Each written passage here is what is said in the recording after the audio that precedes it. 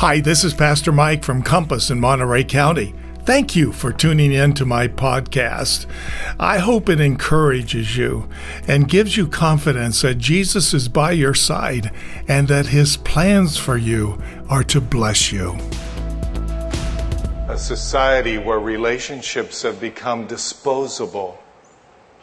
There's problems, just get rid of him. Just get rid of her. You can find another relationship. Disposable relationships. But I believe deep down inside of every one of us is this yearning for a marriage that would go the distance. A marriage that would go 60 years. That song would be our story. Paul Tournier is a great Christian psychologist. I read every one of his books because they're so full of wisdom. In one of his books, he writes this: "There is no such thing as incompatibility in marriage. Only people who refuse to become compatible." I believe that with all my heart. He's saying that any relationship, whether it's with a brother or sister or with your parent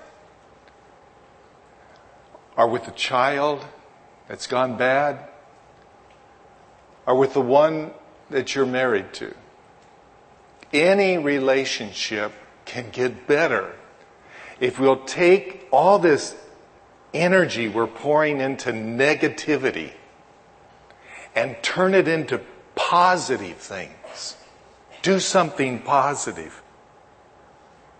He's saying that the only person that we really have any control over, that we can change, is ourselves. That's why I often say, draw a circle around yourself and start there to improve things. Because the only person you can ever improve is you. And if you improve you, everything improves. But the question is always this: am I willing to do what it takes to improve myself? And so many people say, no, that's too hard. You know, a lot of us have taken up this 21-day challenge, and we're wearing this green wristband that says a complaint-free person. For 21 days, to go without a single complaint, or you have to start back at day one. You know, for me, this little reminder here really is helping me to improve as a Christian man. But I got to tell you, I've heard a few stories. Not many. But a few stories of people saying, I'm not going to play that game. I'm a complainer, and that's just the way I am. I'm not going to change. And I got to tell you, when I hear that, my heart sinks. Because the Word of God says in Philippians chapter 2, verse 14, do not complain. It's a commandment. Every time we complain, we are disobedient to the Lord, grumbling. And when a person says, no, I'm not going to stop complaining, what they're saying to Jesus is, I don't care what you say, I'm going to be disobedient. And it just breaks my heart, where people won't work upon themselves. One of my favorite books on marriage is by Joyce Meyer. It's called Help Me, I'm Married. The reason I love this book so much is she's so transparent about how much trouble this major Christian speaker in our country had in her marriage. She had lots of problems in her marriage. And one of my favorite parts is when she said, let me read it to you. I had a list of things that would be better if Dave would do this and our kids would do that. I was unhappy and hard to get along with because they weren't treating me right. Isn't that the way most people think? Almost everyone blames their bad behavior and their situation on someone else. Then God said to me, Dave is not your problem. It was as if my eyes were opened and I could finally see what it was like to live with me. What a great line. I finally could see what it was like to live with me. I saw that I was a nag, critical, and hard to get along with. I cried for 3 days.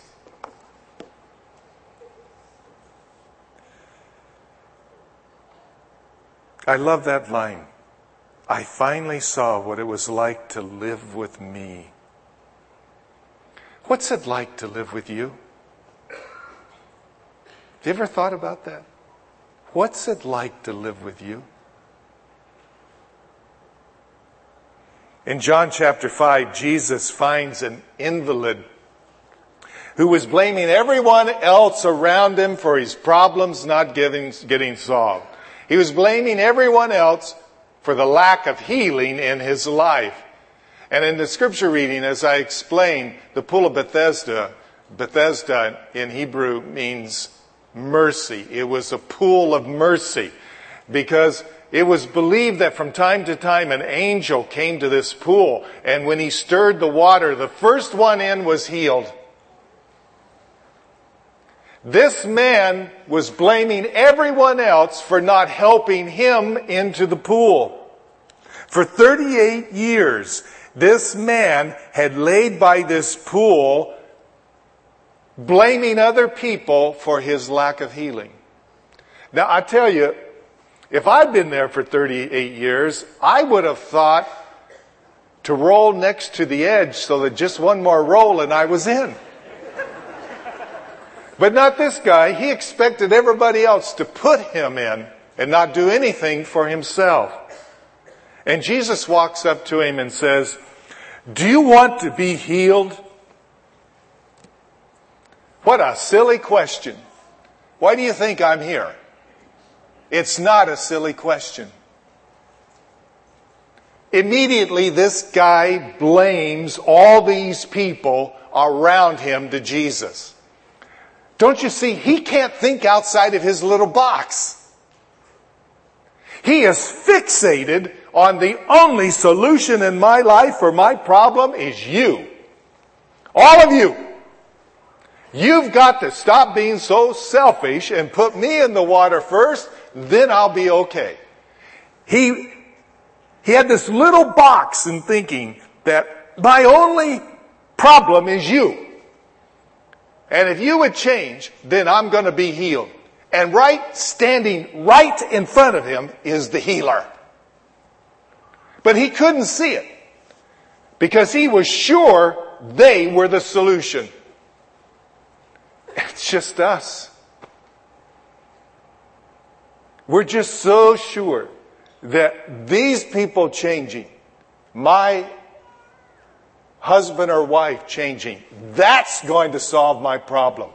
Whereas the healer is standing right in front of us. And he says, you know what? I can heal you and change you. And if you change, everything changes. And Jesus says to him, strings 3 imperatives together. Get up, pick up your pallet and walk. Was that tone right? How do you think he said those 3 imperatives to him? Get up, pick up your pallet and walk? No. Get up, pick up your pallet and walk. Notice the healing comes when the man stops looking to others and obeys Jesus' 3 commandments. 3 commandments Jesus gave him, and only when he surrendered and decided to obey them, as impossible as they look, was he healed. And this is such a powerful message to us today. Instead of negativity toward whomever we have a troubled relationship with, we need to change the focus from that, draw a circle around ourselves, and to begin to obey Jesus' relational commandments. And when we begin to obey Jesus' commandments, there's going to be healing. Things are going to get fixed. We got to make what I call healing choices. I see this all the time. People who lose one job after another. People who go through one relationship after another. People who have the same cycle of problems. Unwilling to draw a circle around themselves and start to make healing choices in their own obedience to Jesus Christ. As clearly as I can say this, the reason many marriages don't improve is because we're unwilling to make these different healing choices to obey God's commandments. When I marry people, part of the vows they make to each other is this: I promise to love, cherish, treasure you, and to be your best friend forever. Those vows will make any relationship better. And it'll be part of the vows that we use in another 2 weeks in the vow renewal ceremony, which I hope you sign up for. If we kept those promises, no matter how good your marriage is or how bad it is, it would improve. This morning, I'd like to talk about what it means to be best friends in a marriage. Best friends. And the first thing it means is friends don't hold grudges. Friends forgive. You know, this is going to apply to a parent maybe you're having a hard time with, or to a brother or somebody at work. To be friends, you can't hold grudges. Dear Abby got this letter. Dear Abby, I am 44 years old and would like to meet a man of similar age with no bad habits. Abby's answer was a single sentence. So would I. C.S. Lewis put it this way. He said, I'm a sinful man married to a sinful woman. All the best marriages are. We begin to think, oh, they found somebody who's perfect. No. The best marriages are the way they are because they don't hold grudges. They know the other has faults, but they overlook faults. That's what best friends do. The best marriages are that way because they know that a friend who's always trying to correct your faults is not your friend. They're your critic. They're not your friend. They're your critic. You can't be best friends with a critic. So I want to ask you this. If your spouse or your children were asked to list on paper the names of three people who most often criticize them, would your name be on the list? If they listed the three people who most often criticize them, would your name be on the list? Now, I know what some of you are thinking. If I don't criticize them, they won't know what they're doing is wrong. That's not true. I guarantee you they know what you think already. They already know what you think. You don't need to repeat it again because you're becoming their critic. And best friends are not critic. Instead, you need to encourage them. You need to overlook at least 3 things a day and leave at least 3 things unsaid with the help of this wristband. You need to get positive. If you want a positive relationship, get positive with this sinful person. Because if you're negative, that's what you'll get. You're going to reap what you sow. You're going to get a negative relationship. So find something to be positive about. Dr. Gary Smalley is one of America's most respected marriage counselors. And he's written a book I highly recommend. Title's on the screen, Making Love Last a Lifetime. And one of the chapters in this book is entitled, The Number One Enemy of Love, Unresolved Anger. Did you know that unresolved anger is the number one reason for divorce in America? Did you know it's the number one reason why love cools and goes cold? Surely someone is angry this morning. I mean, anybody angry here? In a cycle of anger in relationship? It could be with your ex. You know, one of the myths around is a divorce will solve the problems with that person. No, it doesn't. Exes keep pushing our crazy button. They keep getting at us. Divorce doesn't solve that. Draw a circle around yourself and change your reactions. Shrink your crazy button. But I'll bet you there are people here who have a whole list of grievances against someone. Jesus all asks us the same question this morning that he asked the invalid by the pool. Do you want to be healed? If you want to be healed, then regardless of how the other is behaving, get up and obey Jesus' commandments.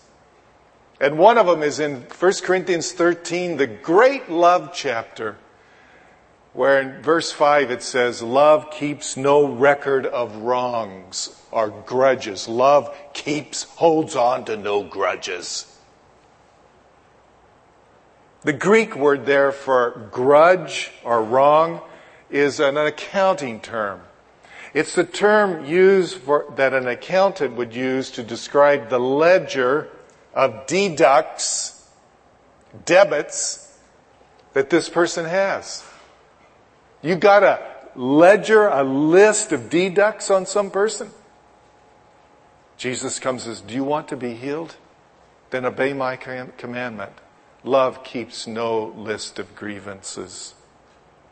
Friends do not keep a record of grievances or deducts. Do you have a best friend who's keeping a list of your deducts? Friends, let it go. That's why they're best friends. Surely someone here this morning needs to think outside of your box and to begin to obey Jesus' commandment to forgive and let it go. Now, someone is surely going to say to me in the lobby, but you don't know what they did to me. I don't know. I really don't know what they did to you. But I know this. The person you're holding a grudge against cannot go back and change what they did. No one can go back in the past and change what they did. So sometimes the best thing to do about the past is get over it. Just get over it. Because nobody can go back and change it. If you want to be healed in the inside, if you want to have abundant life, if you want your marriage to be a dream marriage, you got to get over it. And do what Jesus said. Forgive as I have forgiven you. That's a healing choice. So Jesus says, do you want your marriage to be healed or a relationship at work? Then obey my commandment. Get up and forgive as I have forgiven you. You see what I mean? People say they want it, but do they really? Draw a circle around yourself and start there. Secondly, best friends treasure each other, and that's spelled T-I-M-E. Time. I have a very funny book. It's called The Stupid Crook Book. And this is stories, real life stories of the dumb things robbers have done. And one of my favorite is from West Virginia. This guy who had a knife held up this person who didn't have much cash on them, just credit cards. So he accepted a $300 check. Guess where he was arrested? At the bank trying to cash the check. But the other great one was in Tennessee, a robber realized that he had left his Nikes in the home he had just burglarized. So what does he do? He goes up to the front door and knocks on it and asks the lady if she's seen his Nikes. And she called the cops. If you're living at the speed of light, then your marriage is time-starved probably. And it's stealing, it's robbing you from the marriage you could have. Living at the speed of light will never build a dream marriage. For one thing, your communication has probably been reduced to report talk. You know report talk? The game's at 5, dinner's at 7, pick up her at 9, pick up him at 8. The heater just went out. That's report talk. Because you don't have time to connect heart to heart like friends do. You got to wake up and identify the time stealers in your marriage, because best friends require time together. Jim Croce had a #1 hit called Time in a Bottle. And the chorus of this song was, there never seems to be enough time with the one you love. It became a #1 hit. When it hit the charts, 3 days later, his private plane crashed and he was killed. And his wife, Ingrid, that next year or so, had to hear the song everywhere, reminding her, never assume you're going to have more time with the person you love. You just never know. Too many marriages put their friendship on hold until I make it in my business, until our kids get older. Then we'll take walks and we'll have time, just the two of us, like we did when we were dating. When we get a new house and get it decorated, someday we'll have more time to talk.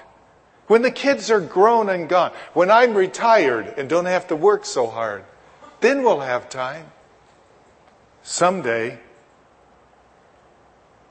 it'll be like when we first dated. I think one of the saddest words in the English language is someday. Because so often someday turns into if only. If only I had my priorities straight. If only we had spent more time together as friends. If only we had made memories together and made the time to make those memories together. Time. If you're living like a hamster on one of those spinning wheels, make a different choice. Make time to build friendships with people it's a little rough with. Make time for people, but especially in your family.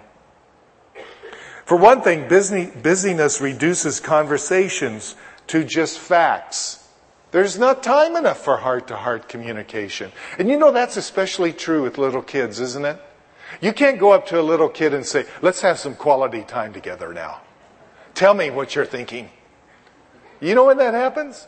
You're just hanging out. You never know when a kid is going to start to talk. You can't schedule that. You've got to make time just being together. And time-starved marriages have less and less fun together. It's an amazing thing. We date, we have a lot of fun together, then we go on our honeymoon and a switch clicks.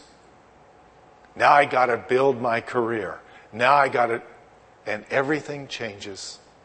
What happened to that fun? The time we used to have together. You got to have fun together, just the two of you, in order to build close friendships. You know, marriages that aren't once in a while having a date night, not every week, maybe it's every 2 weeks. Marriages that aren't going away for a night just to have fun together, going out. Marriages where we're just too tired. We're working so hard. All I can say is no one's holding a gun to your head and making you have that kind of schedule. You have choices. Gandhi famously said, "There is more to life than increasing speed." I love that. More to life than increasing speed.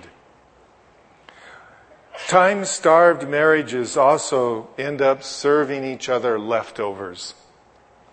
I'm not talking food. I'm talking leftover energy. I'm talking leftover emotion. Best friends aren't built on leftovers.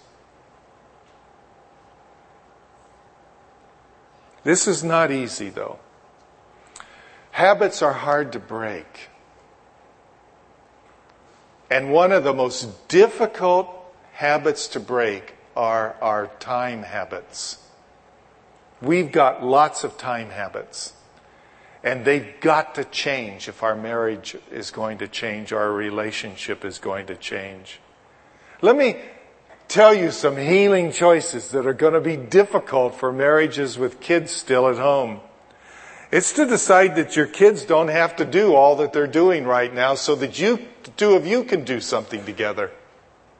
I meet so many marriages where every night there's taxiing kids here and there and Saturday and Sunday. And it's taxi, do this. Kids are involved. They're overscheduled. And the two, husband and wife, don't have any time together anymore. You work, then come home and taxi your kids. Our kids are overscheduled in America. I'm going to get radical and say this. You've got to have the courage in our culture to say, no, my kids don't do everything. They're not doing that. Do you know what I think's happening? I have never read in the Bible, maybe you have, or any parenting book that makes it a commandment that our kids have to be scheduled for all of these things. There's no such commandment. You know where I think it comes from? The pressure of other parents for us to be a good parent. You mean your kids aren't doing that? They're going to fall behind. The pressure of parenting, of parents upon parents, is enormous about being a good parent. I see marriage after marriage in trouble, not as close as they would like to be because they've allowed their kids to take priority over their relationship. And that's a big mistake. The security that our children need more than anything else is to know that their mom and dad are best friends. You know, if you're not best friends and there's strife in this family, or you get a divorce, it's the kids who lose. More than anything, they need you to be best friends. And sometimes that might mean, honey, I can't be at that game. There's no rule that says we have to be at every game. No rule that says that. I can't be there tonight, honey, because it's our date night. Your kids need to hear mom and dad have date nights and put each other first sometimes. So schedule date nights. Take your calendar out. Go 3 months ahead. And at least every couple of weeks, go to a movie or do something, just the two of you. Not with your family or your parents, just the two of you. There's another choice. Turn your cell phone off, put your land phone on mute, turn off the TV, put the kids in the room, and for 10 minutes a day, just answer those two questions I've recommended to you. What was the high point of your day today and why? And what was the low point of your day and why? Those two simple questions Open up a little of your heart, what's going on inside of you. And that's what you need to be best friends. Best friends go and they have a meal together, and what do? They share how their life is going. That's what we need to do in a marriage. That's the way you build a relationship with a parent that isn't so good. And if you're a Christian, do something very Christian, like pray with one another for just 3 or 4 minutes. Yes, you can do that. Yes, you can. It's incredible, the power of just saying a few sentences to God for the one you love, what that does in relieving conflict in a marriage. It's hard to fight with somebody you've just prayed for. It's one of the best things you could do in your marriage.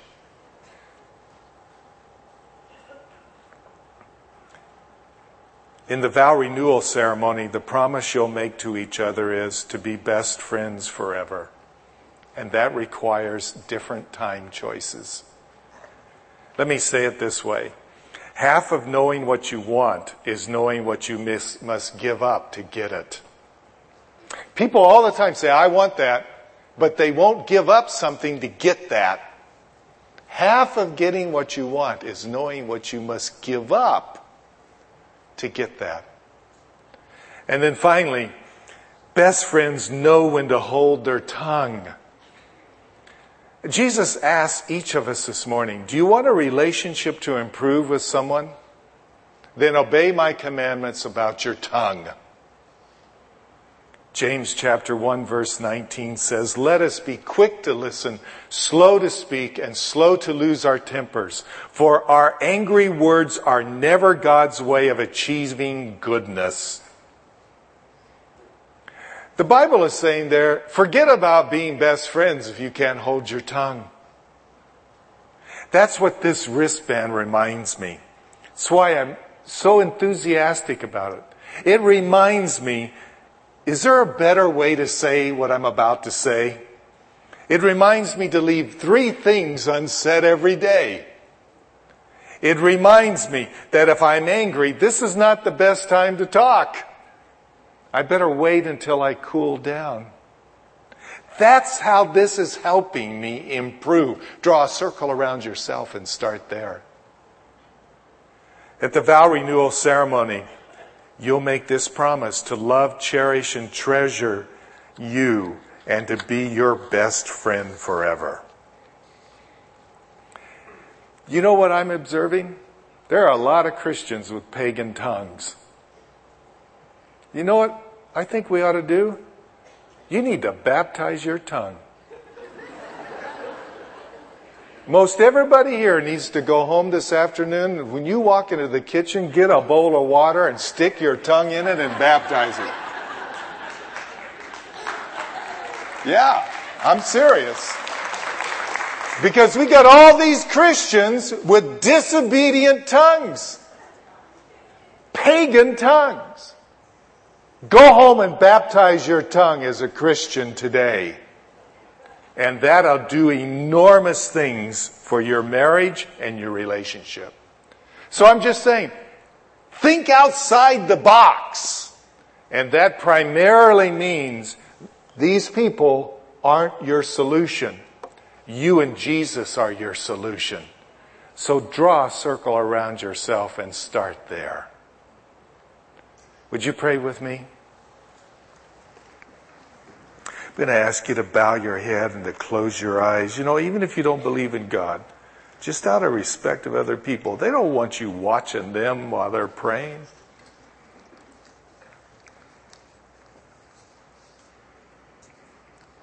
Honest to God, whose name came to mind? How did the Holy Spirit prod you this morning? You know, the question is, inside of us, as you heard this message in the scripture read and about baptizing your tongue and all of this, were you saying no? Change that no to yes. When you heard about forgiving someone and just letting it go, did you say no? Change it to yes. Become obedient to Jesus.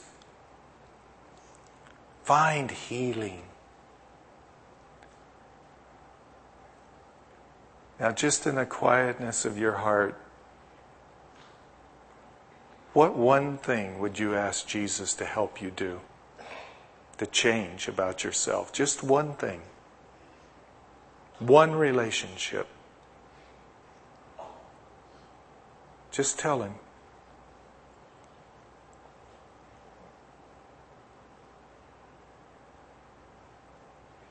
Lord Jesus, thank you for all of these honest prayers. And I pray many of us have changed our no to yes. And I pray you'd honor these prayers with heavenly power and for healing. We pray it in your name, Jesus. Amen.